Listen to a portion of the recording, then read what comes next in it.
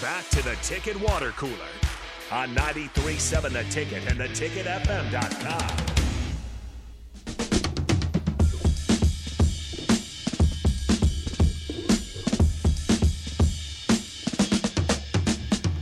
Thanks for joining us here on a Thursday afternoon. It is a very busy week. A lot of portal action for Nebraska this week. Not so far today, so we'll kind of track that. We're tracking VJ running his 400. Should be running it right now, or pretty close to it, so we'll figure that out here in a bit. But a tradition for us here on the Ticket Water Cooler is to have Bryan Munson on Fridays. If you haven't noted, we've got a program change here, so Adam Carricker's show is running on Fridays. So we're moving Bryan Munson to Thursdays from now on, but we will continue that tradition because we like to stay informed in the recruiting world. Bryan, how's it going today? Thanks for joining us.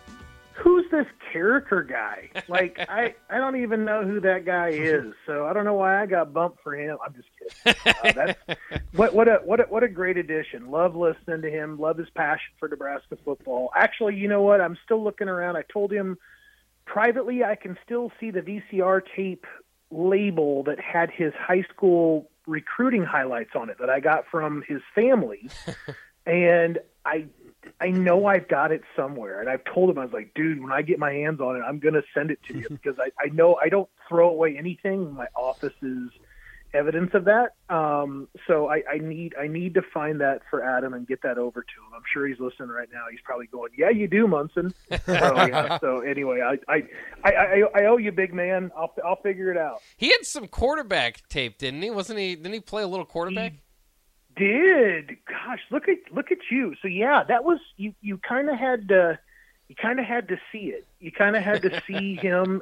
He was obviously had a great frame and a great athlete, but you had to kind of envision, a guy that could play all those various spots that he ended up playing at Nebraska for a defensive line, and and where you could kind of see him then, playing defensive line going on to the next level. I mean, it was all a bit of a projection. I think that's what kind of, Nebraska's going to have to find some success with those guys a little bit when you find the Carrickers and you find the J.J. Watts, and the big success stories, obviously those to the guys that are looking for the right settings, the right system, the right programs, the right people to work with. I think that you can get the best of those individuals to come out, and that's case in point there with Adam Carricker. I mean, I think that they needed him to play quarterback, but in reality, it was like, your future is over here, buddy. And this is what you're going to get paid the big bucks to go do. Yeah, and he certainly did. What a great player he was. A first-round pick,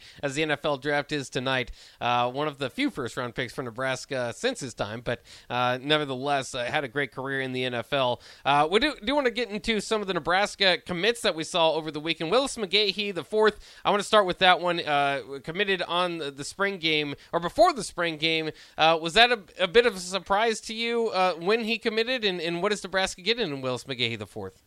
Yeah, it is, because I told you guys, I think that when we signed off on Friday, you asked, will there be any commitments? And I said, nah, I don't think so. Well, if I had a chance to go back maybe and revise my answer, hindsight being 2020, I would have said McGahee the fourth. But I think what happened here was obviously that McGahee traveled out to Nebraska before on his first unofficial visit with just his pops. So it was just him and Dad hanging out in Nebraska. So you had to have Mom along for this trip, and actually Mom and little brother came out there too, along with Dad.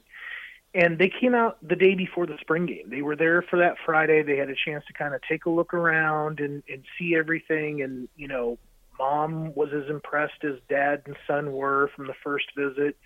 Everything was still kind of ramping up, for Willis, and how much, things seemed to be the right fit for him in Lincoln. And then, they get a chance to kind of go home that night on Friday night, and had a chance to talk about it. Decided to go ahead and commit even before the spring game on Saturday morning. So I think, he had been thinking about it. Said Nebraska was like in his top 2 or top 3, like when he went and took the visit. But I think just everything just fell into place. And Mom and Dad really feel like Nebraska is a great spot for their kid. And I think that this is an important commitment, guys. I think that this is an important commitment because Nebraska fans are waiting for the fruits of the labor of the Nebraska staff and all the visitors they brought in through the months of March and April to kind of start bearing fruit when it comes to commitments. And Willis McGahee is really like one of those guys. I mean, he's not, I think people are looking at like, well, when are you going to hear about Brandon Baker and, and Aiden Breland and all, Nate Frazier. Those are 4 and 5 star guys, number one players at their position. They're not going to be committing in March. They're not committing in April, so you're going to have some patience and understand like what lanes these guys are kind of in when you kind of start thinking about timetables for their decision. But this is a great get for Nebraska. Love the way he comes off the edge, has great hands, has a great motor. Nebraska sees him playing a little bit more as an outside linebacker, which is interesting, but he's going to get a chance to play that again because he just transferred high schools over to Christopher Columbus. So he's moving from edge to linebacker. So he's going to have a bit of a better view of what college life is going to be like when he makes that change this fall. Bryan, sticking with Willis McGahee for a moment, obviously his dad went to the University of Miami. Obviously, they're from the state of Florida, and so currently does not have a Miami offer. This guy seems pretty dead set on Nebraska. I mean, just reading reports from Saturday, I mean, he was pretty pumped to commit to Nebraska, and finally when he was given the graphic and the green light, I mean, obviously he did it pretty early in the morning. Does this feel like a lock to Nebraska, and do Husker fans have to worry, I guess, if he eventually gets a Miami offer? I think that this feels really good for Nebraska. I drove into Lincoln on Saturday night to meet with recruits, and I was supposed to meet up with Willis. And then when Willis called me and said, I'm over at the dorms, I'm hanging out with a bunch of the players right now, I can walk over and find you wherever you are, I absolutely said, forget it, kid. You're into your element already, and it was so fantastic to kind of hear, him being absorbed into the team already. I mean, he's got former high school players that are already on the team, with Corey Collier and Dwight Boodle. So he knows guys, and they'll help bring him in, introduce him to the other players around him. It's going to feel like a little bit like a homecoming when he keeps coming back to Nebraska for these trips, and the more people that he's going to meet, the more people that are going to come back to Miami potentially and bump into him. I think this one's a feel good situation for Nebraska. I don't put a lot of doubt on this one, and I do understand, with Pops having played for the U, because I think about that night that Buffalo drafted him. So so that's certainly in the back of everybody's mind. But I think this one should feel pretty good to Nebraska. Good stuff. Now the other commit for Nebraska, Ian Flint, another tight end, another Texas player. What's Nebraska looking like they're getting there? Yeah, and Ian's interesting because didn't come in for the spring game, was there last for the junior day in March, took a visit about, I think it was like January 13th. It was before, basically like maybe before he would have gone back even to school. It was before University of Nebraska had started up because his sister was transferring in from Stanford, and she's on the track team for Nebraska. So she had made a transfer D1 to D1. And he picks up an offer from Nebraska, roughly in the same time frame, and they take a trip up there to Nebraska. He sees his sister, he checks out Nebraska, he does all these things, and then his mom and dad both went to Nebraska, graduated from Nebraska. Were not originally from, met there at school. So it's kind of this family university, which is such a great story.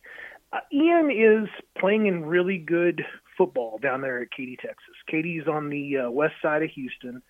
There have been some other players that have come out of Katy Taylor before that have gone to Nebraska. He's an inline tight end. What does that mean? Inline tight end is going to be a guy that's going to line up next to an offensive tackle.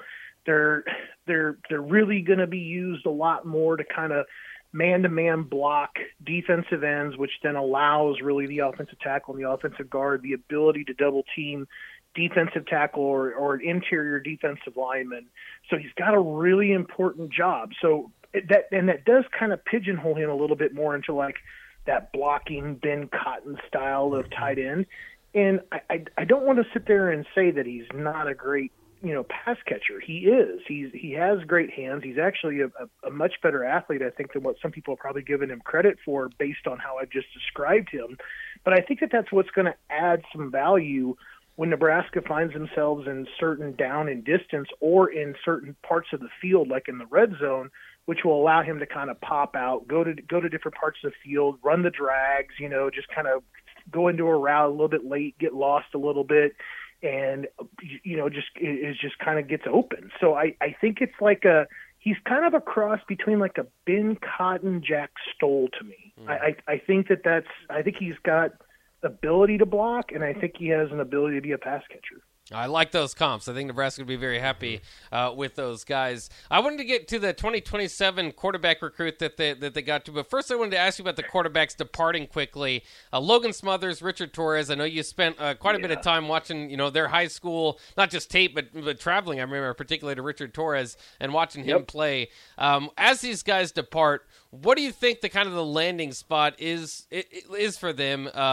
Because I think both of them are going to get quite a bit of interest in the portal.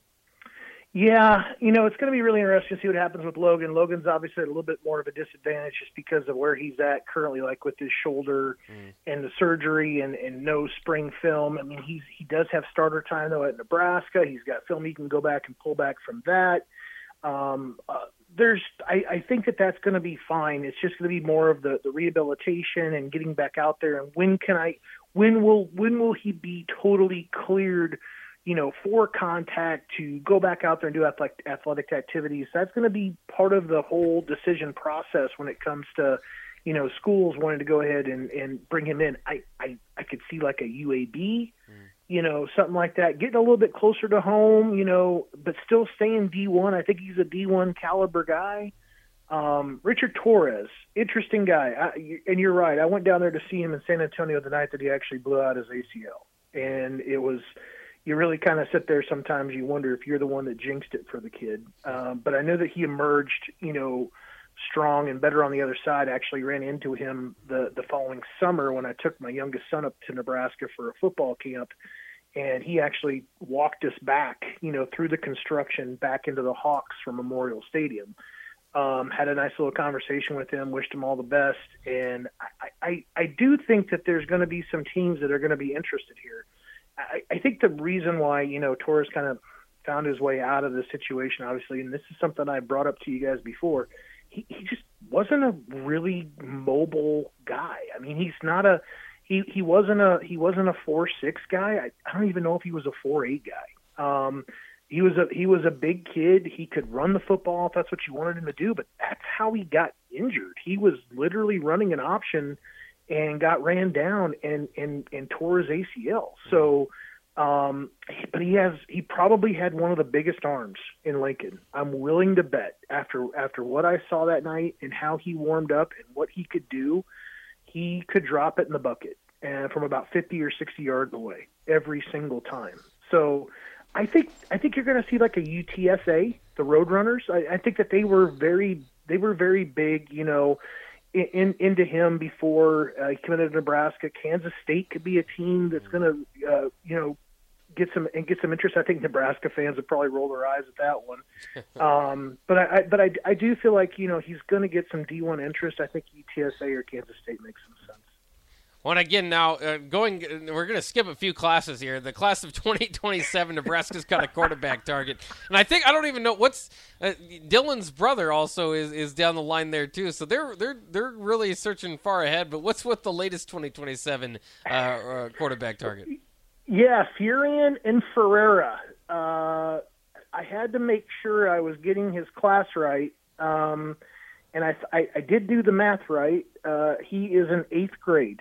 And which I think during the time that I was talking to him, I envisioned having this conversation about my son picking up a Division I offer who's in 7th grade, and I wondered how this was going to go. He is an incredibly mature individual. This is a guy that came in 6'3", 187 pounds as like a 14-year-old guy. He's leaving Las Vegas. I put that in my story so if people understand the Nicolas Cage reference, then good on you. And he is headed to Santa Ana, California to to enroll at Mater Dei.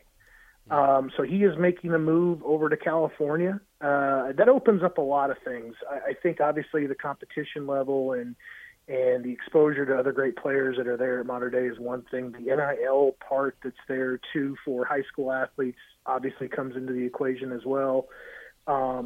His dad actually went to the same high school as Dominique and Donovan Raiola. His dad is really good friends with Donovan Raiola. The kids know each other, the Raiolas and in Ferreira. So that's both the older and the younger sons of Dominic.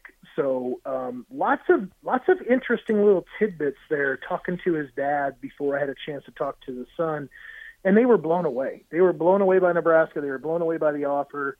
They really like Matt Rule. It's comfortable again, for them having a guy like Donovan Raiola there on the staff to really help out. And I think that they just, I think that the way that the offer went down, kind of sitting next to Matt Rule, just talking to him in the team room, and then they just go ahead and say, this is your opportunity. We're going to give you a chance to be a Cornhusker. Here's your offer.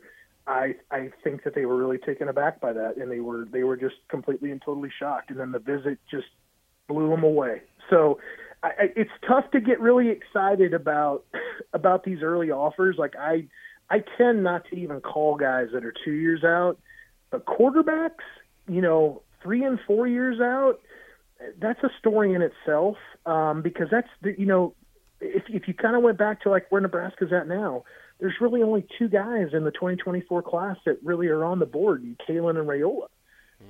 So maybe this is a guy that you and I are going to talk about now for the next 3 or 4 years until he's able to go ahead and sign someplace. So really, really, really fascinating to talk to him, and I cannot say it enough. An incredibly mature individual, and it's going to be fun to see how this process goes for him. Absolutely. So I assume that it was Nebraska the first one to offer. I mean, sometimes you want to be the first one to establish that relationship.